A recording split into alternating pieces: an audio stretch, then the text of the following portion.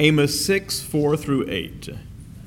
Woe to those who lie in beds of ivory and lounge on their couches and eat lambs from the flock and calves from the stall, who sing idle songs to the sound of the harp and, like David, improvise on instruments of music, who drink wine from bowls and anoint themselves with the finest oils, but are not grieved over the ruin of Joseph.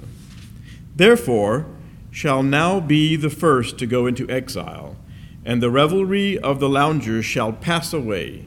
The Lord God has sworn by himself, says the Lord God of hosts, I abhor the pride of Jacob and hate his strongholds, and I will deliver up the city and all that is in it. This is the word of God for the people of God. Thanks be to God. Today is the last day that we turn our attention to famous Amos. And don't get me wrong, this isn't like the last lesson that he has for us. He's got a lot more to teach us, and I hope that you will continue to read the book of Amos. But read it carefully. It has been said of the book of Amos that if you like him, you don't understand him because he's talking to you. So the past couple of weeks, we've been exploring certain themes out of Amos, but there's been one common thread throughout it all. And so I want to ask you, if you could indulge me for a moment, what would you say the theme of Amos is? I'll give you a hint but while you're thinking about it. We started with the sermon, Care for the Poor. We went on to corrupt leadership. Then we addressed superficial worship. And today, if you looked in your bulletin, you'll see we're talking about materialism. So considering those four things, what would you say is the common theme of Amos? Selfishness, greed, certainly. What else do we have? Care for the outcast, yes. Warnings, absolutely. Justice, yes. Yes, some admonishing as well. Yes, absolutely. I think these are all fair themes for Amos. Amos is one who is going to challenge people, right? Amos doesn't hold back either. He's often been called the prophet of woe because he uses a lot of woe to you, so-and-so, like a lot of woe to you, so-and-so. And he's calling people out. And he starts with, if we go back to our first lesson on care for the poor, he calls out the wealthy. Then, our next one, as we address corrupt leadership, he calls out people in power. From there, we went into superficial worship, and we looked at how Amos is calling out those who claim to follow God, the religious. Today, we're going to look at how Amos calls out the comfortable. Do you feel comfortable in your life? I do. I feel like I've got a pretty comfortable life. It hasn't always been that way, sure, but even still, even when it wasn't always comfortable, I still think it could have been worse. But here's the question I want us to really consider today. Why does Amos call out these people for the suffering of others? Why does Amos call out the wealthy, the people in power, the religious, and the comfortable for the suffering of others? Whose fault is it really? I mean, whatever happened to the whole pull yourself up by your bootstraps? Right? Isn't that what we were told, that you're responsible for you and nobody else is responsible for you and you're not responsible for anyone else? You need to take care of yourself and do the best you can. And if you're in positions of suffering, well then, you're the reason you're there. Right? I don't know about you, but that's a lot of the motif that I kind of latched onto growing up. That you should take the initiative to pull yourself out of suffering situations. Amos takes a very, very different approach as he calls out the wealthy, the people in power, the religious, and the comfortable. And he does so because as early as Genesis chapter 4, we see that the whole motif of pull yourself up by your bootstraps or you're responsible for only you is garbage. Genesis chapter 4, Cain has just murdered Abel. And God approaches Cain and says, "Where is your brother Abel?" And what does Cain respond with? "Am I my brother's keeper?" And the obvious answer is yes, of course you are. Yes, you're supposed to take care of your brother. That's kind of what it means to be in a family. That's kind of what it means to be human. Yes, of course you're responsible. And the answer continues in Leviticus chapter 19, where we have that great commandment to love your neighbor as yourself. And note the ending part of that, as yourself. In other words, the same way you treat yourself, love also your neighbor. And you know, of course, Jesus gets confronted with, well, who is my neighbor really? And the answer comes out to be everyone. And it continues whenever we get to Matthew, Mark, and Luke. And John, I guess, but I don't like John, so we're going to leave him out. Actually, for our purposes today, just Matthew, Mark, and Luke, with the story of the rich young ruler, because John is so careless with his writing that he leaves out this profound story. The rich young ruler approaches Jesus and says, "What must I do to inherit eternal life?" And Jesus gives him all of the commandments, that he was to follow. And the rich young ruler is a good Jew, and he says, "My Lord, all of these I have kept since my youth." And Jesus says, you lack one thing. Go and sell all of your possessions and give the proceeds to the poor. And the rich young ruler went away very sad because he was very rich. He had a lot that he had to get rid of to inherit eternal life. It's this understanding that everybody is responsible for everybody. And don't let that overwhelm you too much. We do this one person at a time, of course. But the people who are most responsible for those who are in suffering situations are the people who have the capacity to do something about it. And I want to challenge you for a moment to consider, am I that person? Do I have the capacity to do something about it, even for one person? Because if so, we are the responsible people. In each section of this in Scripture, and believe you me, these three are not the only references to it. It challenges us to ask, are we so short-sighted that we can't see how the suffering of others is inherently our responsibility? Another way to ask this is, are we Marie Antoinette? Let's take a moment here and look at the French Revolution. And I feel a little bit daunted talking about this because I have two French experts in the room. The French Revolution, who can tell me how it started? I imagine at least two people can. What's that? Yes. Yes, which came out of the I can't say it in French, but the General Assembly. I don't know how to say that in French.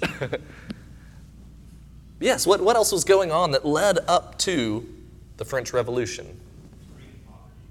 What's that? Extreme poverty. Yes, absolutely. Absolutely. Yes, it's been, thoroughly examined, but by and large, the causes of the French Revolution are pointed back to a failure of the monarchy to manage social and economic inequality. So, the king, during at least at the beginning of the French Revolution, was none other than Louis XVI. How about that? I got that right. I didn't pay a whole lot of attention in history growing up, and I'm paying for it these days. And he had his queen named Marie Antoinette. And Marie Antoinette was known for her taste in fine things, along with a little bit of a disconnect from the common people. She's very much of the aristocracy, very much was one to commission very expensive pieces, art, structures from well-known builders and artists.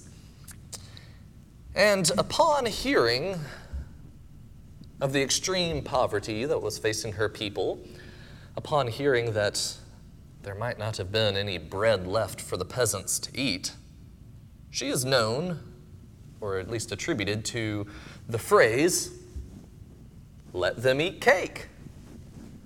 A little bit of a mistranslation. I think the original is actually "let them eat brioche," yeah, which is like a little bit different than cake, but whatever, it's still fancy bread.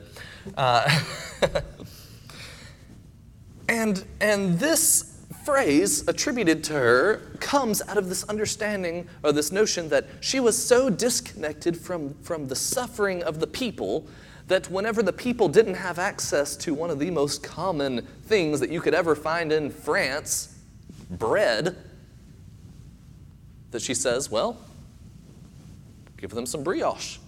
Let them eat cake. In other words, she couldn't understand her place, her role in alleviating the suffering of the people. Now, I will say, by and large, this attribution to her has been debunked. She probably isn't the one who said that. Rousseau, the philosopher, is actually quoted writing this down like, I don't know, something like 10 years before she was even born or something like that. So it's might be even more attributed to another great princess, as Rousseau describes her, who is Maria Teresa, a princess of Spain. And Maria Teresa, from Spain, ends up marrying Louis XIV, I think it was. Thank you, Will, for that head nod. As a marriage to kind of quell the war that had risen up between Spain and France. And she wasn't the most beloved by the people because she didn't really do her royal duties. She was very concerned with her children and her children's comfort. And so this phrase, "let them eat cake," is actually more attributed to her, but when she says it, I'm not going to try to say the French, she's saying more of, "let them eat the crust of the pies," something to that effect. The pâté, if you will. That's as far as my French goes. And even still, some people think that Rousseau, the philosopher who documented this, might have just made it up. But nevertheless, this phrase has endured for going on 3 centuries now, simply because of what it says about the human condition. When people are extremely wealthy and comfortable, they're completely blind to the suffering of those in need. Ignorance is bliss is another way to put this one. Because what we don't know, we don't know. And what we don't know, we can't speak to. And so if there is no bread for the peasants, of course we're going to say, well, let them have some cake. You know, a little extra sugar is not going to hurt them. There's no bread. How on earth are they going to get cake? Right? We can kind of see this in hindsight, but I want to challenge us and ask us, do we know what the people here in Mobile who are below the threshold of the poverty line, what they are going through? Have you sat with the people who work 3 jobs to provide for their kids? Have you spoken with those who, no matter how many jobs they apply for, they still can't seem to get it simply because of one feature of their person? Do we know what the poor are truly going through? Those who thrive in excess and materialism end up being oblivious to the plight of their suffering neighbors. Excess, as it were, has only ever been proven beneficial in one area: compassion. In just about anything else, there is too much of a good thing. There is too much. Excess has, well, time and time again shown to be what leads to suffering. And in many different ways. I don't know if you all know this, but the second largest Mega Millions jackpot was won yesterday, 2 days ago, Friday night. Friday night by a person in Illinois.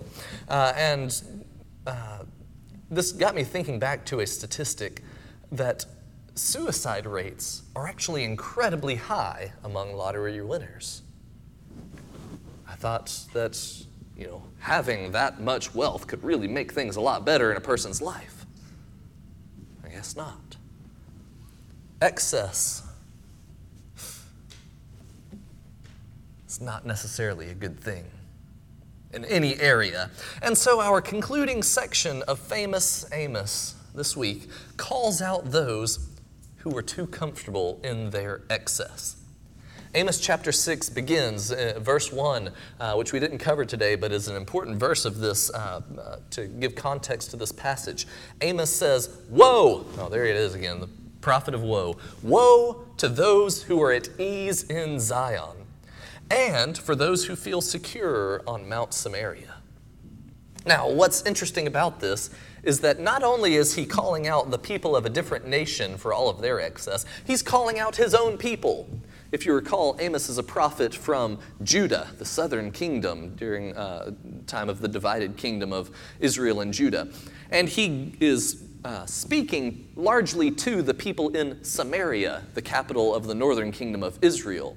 But in this section, he turns back to his own people on Mount Zion, also known as Jerusalem, and calls them out and says, "Woe to those who are at ease in Zion, and for those who feel secure on Mount Samaria, those who live too comfortably and are at ease with their wealth."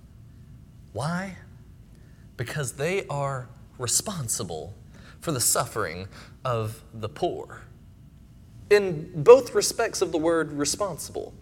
You see, responsible has a kind of reactive and a proactive approach to it.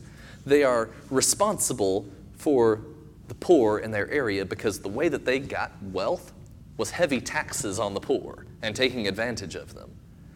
And they are responsible for the poor because they are the ones with the power to do something about it. And so he's calling them out, as Amos does, because of their overindulgence. We see in our passage today, verses 4 through 8, what Old Testament scholars refer to as a marzia. And a marzia was an ancient Near Eastern pagan banquet of sorts, in which there was just, lots of debauchery, lots of lewd activities. It wasn't the prettiest sight, but also there's no way you could partake in a marzia unless you were extremely wealthy. Note, 3 elements of this feast show up here: wealthy participants, religious cultic feasting, and excessive drinking. We start with the beds and couches adorned with ivory. Only the super rich can afford beds adorned with ivory. But also, this harkens back to the lewd activities that were going on. I won't dive into that right now. And we have all of the finest oils that are being noted in verse 6. These are the expensive stuff, the stuff that is reserved for very sacred activities, and they're just kind of pouring it all over themselves. Everybody gets some oil, like Oprah, just spreading it out over everybody. And then they're consuming the lamb and the calf.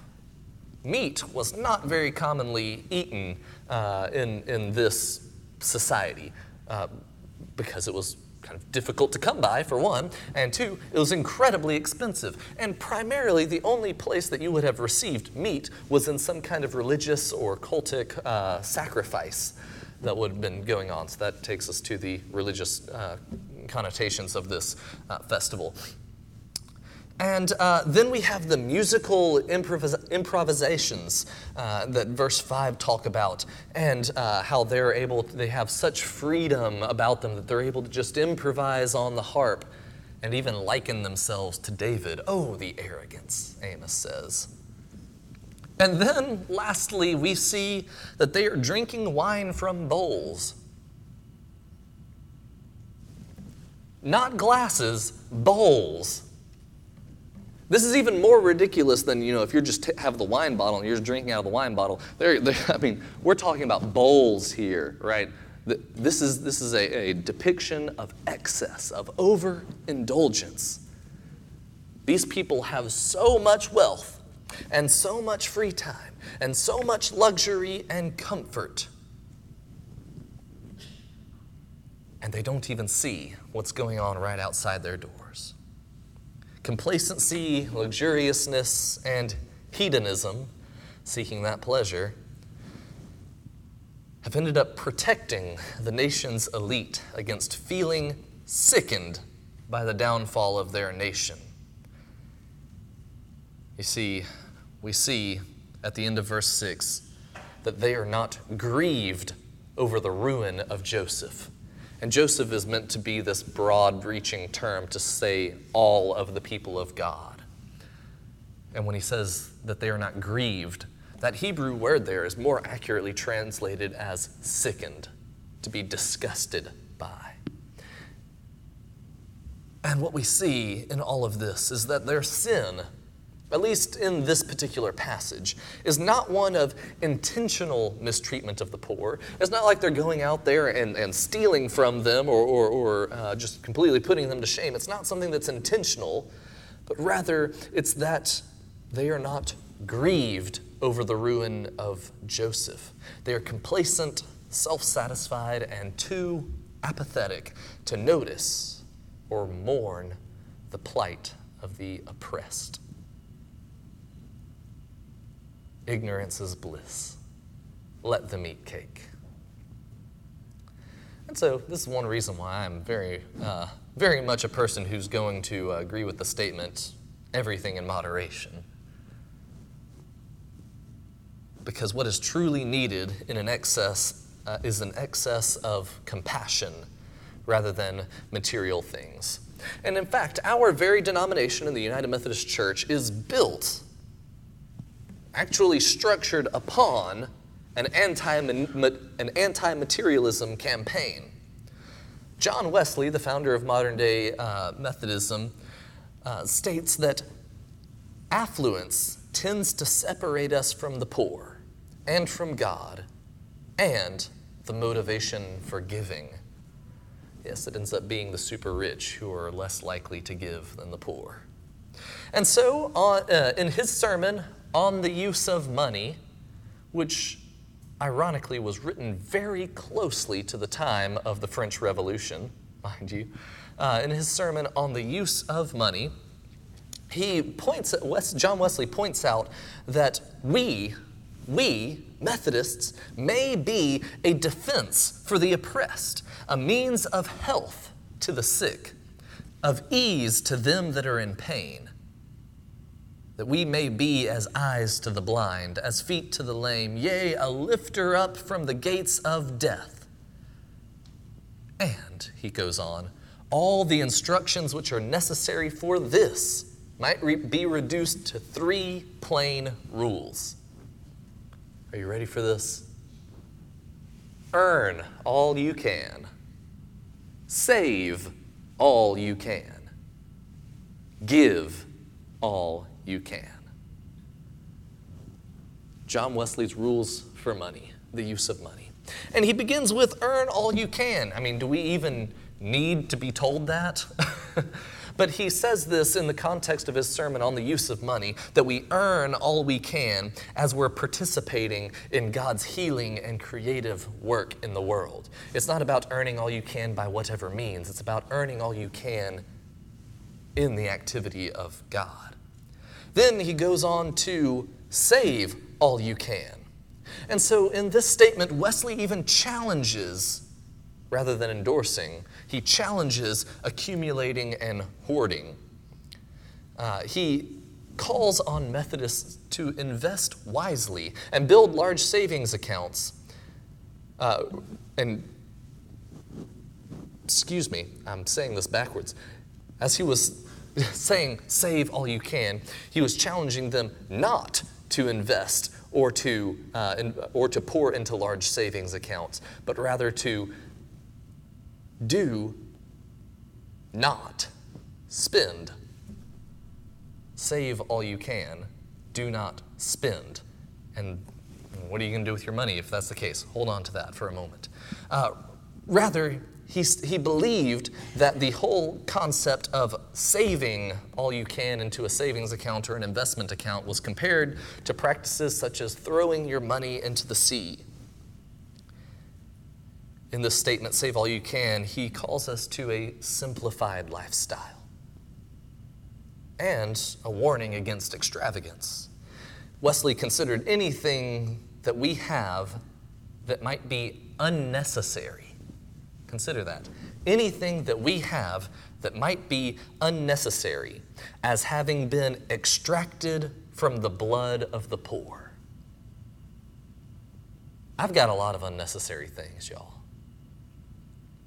that have been extracted from the blood of the poor.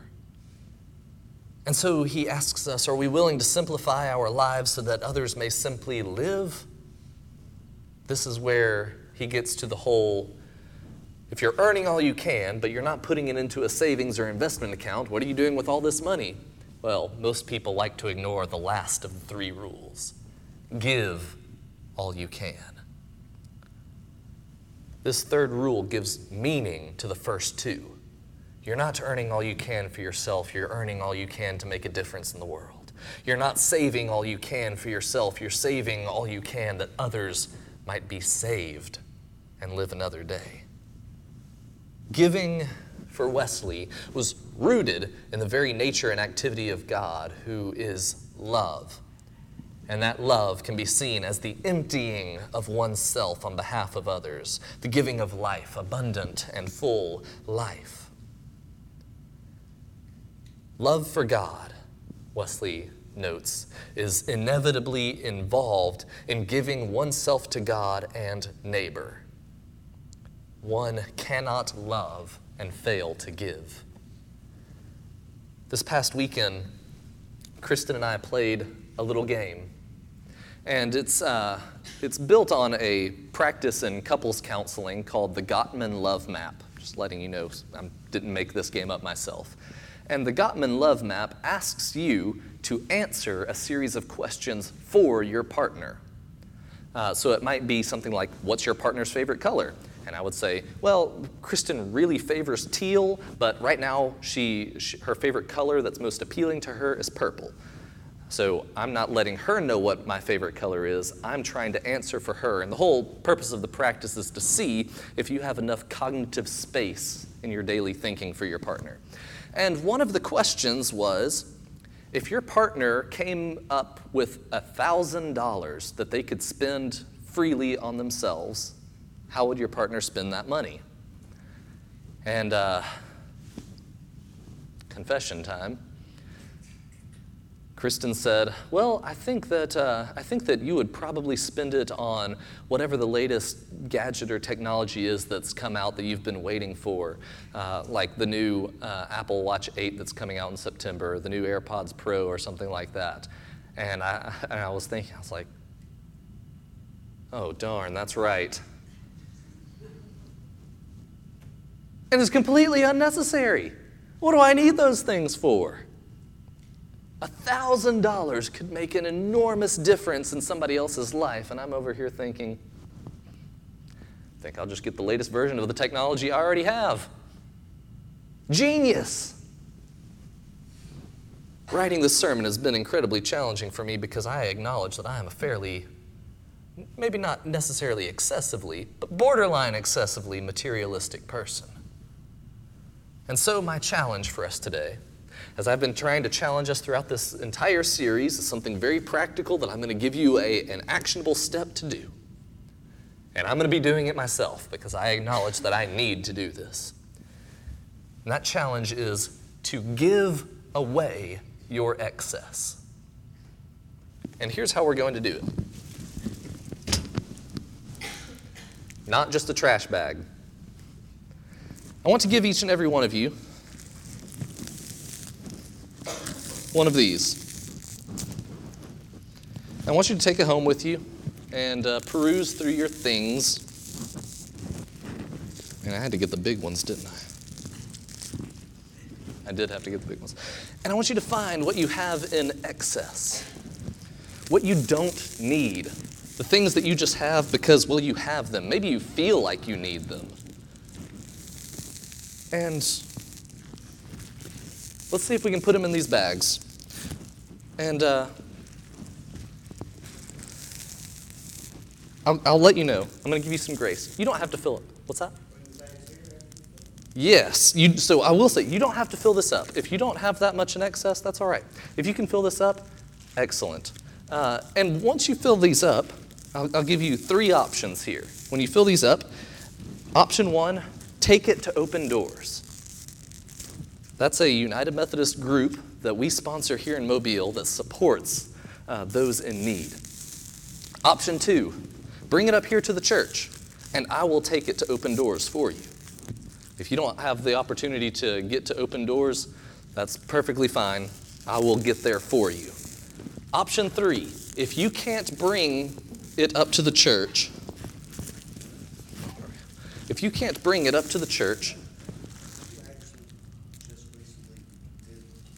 oh, very cool. Well, I'll give you just one bag then. Nice. Yes. It's supposed to be painful.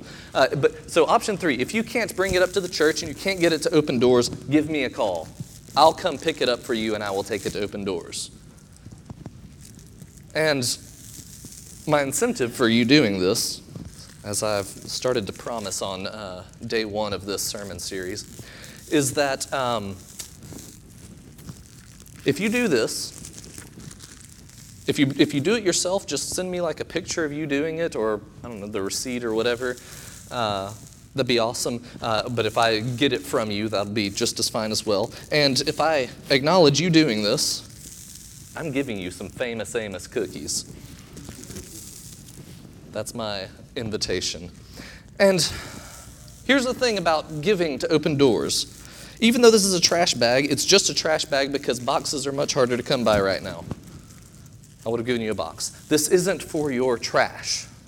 This isn't for the stuff that you've just been keeping around the house because you haven't made it to the trash can yet. That, one shoe that's missing its other pair. You want 2 or 1? Oh, nice.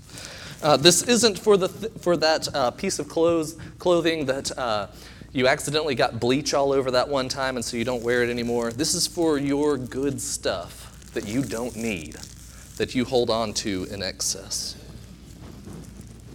This is for that stuff that somebody else can actually use to thrive and grow in life. This is for that stuff that can make a difference in somebody else's life. And here's the thing.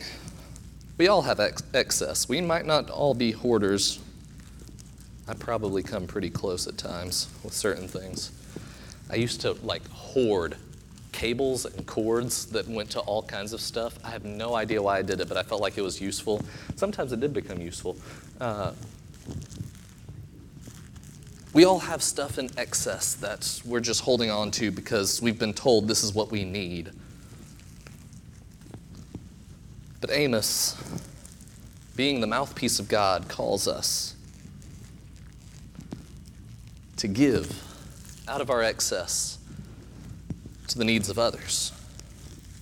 Wesley, the founder of modern-day Methodism, challenged Methodists in his age and in today's age that anything you have in excess was bought with the blood of the poor.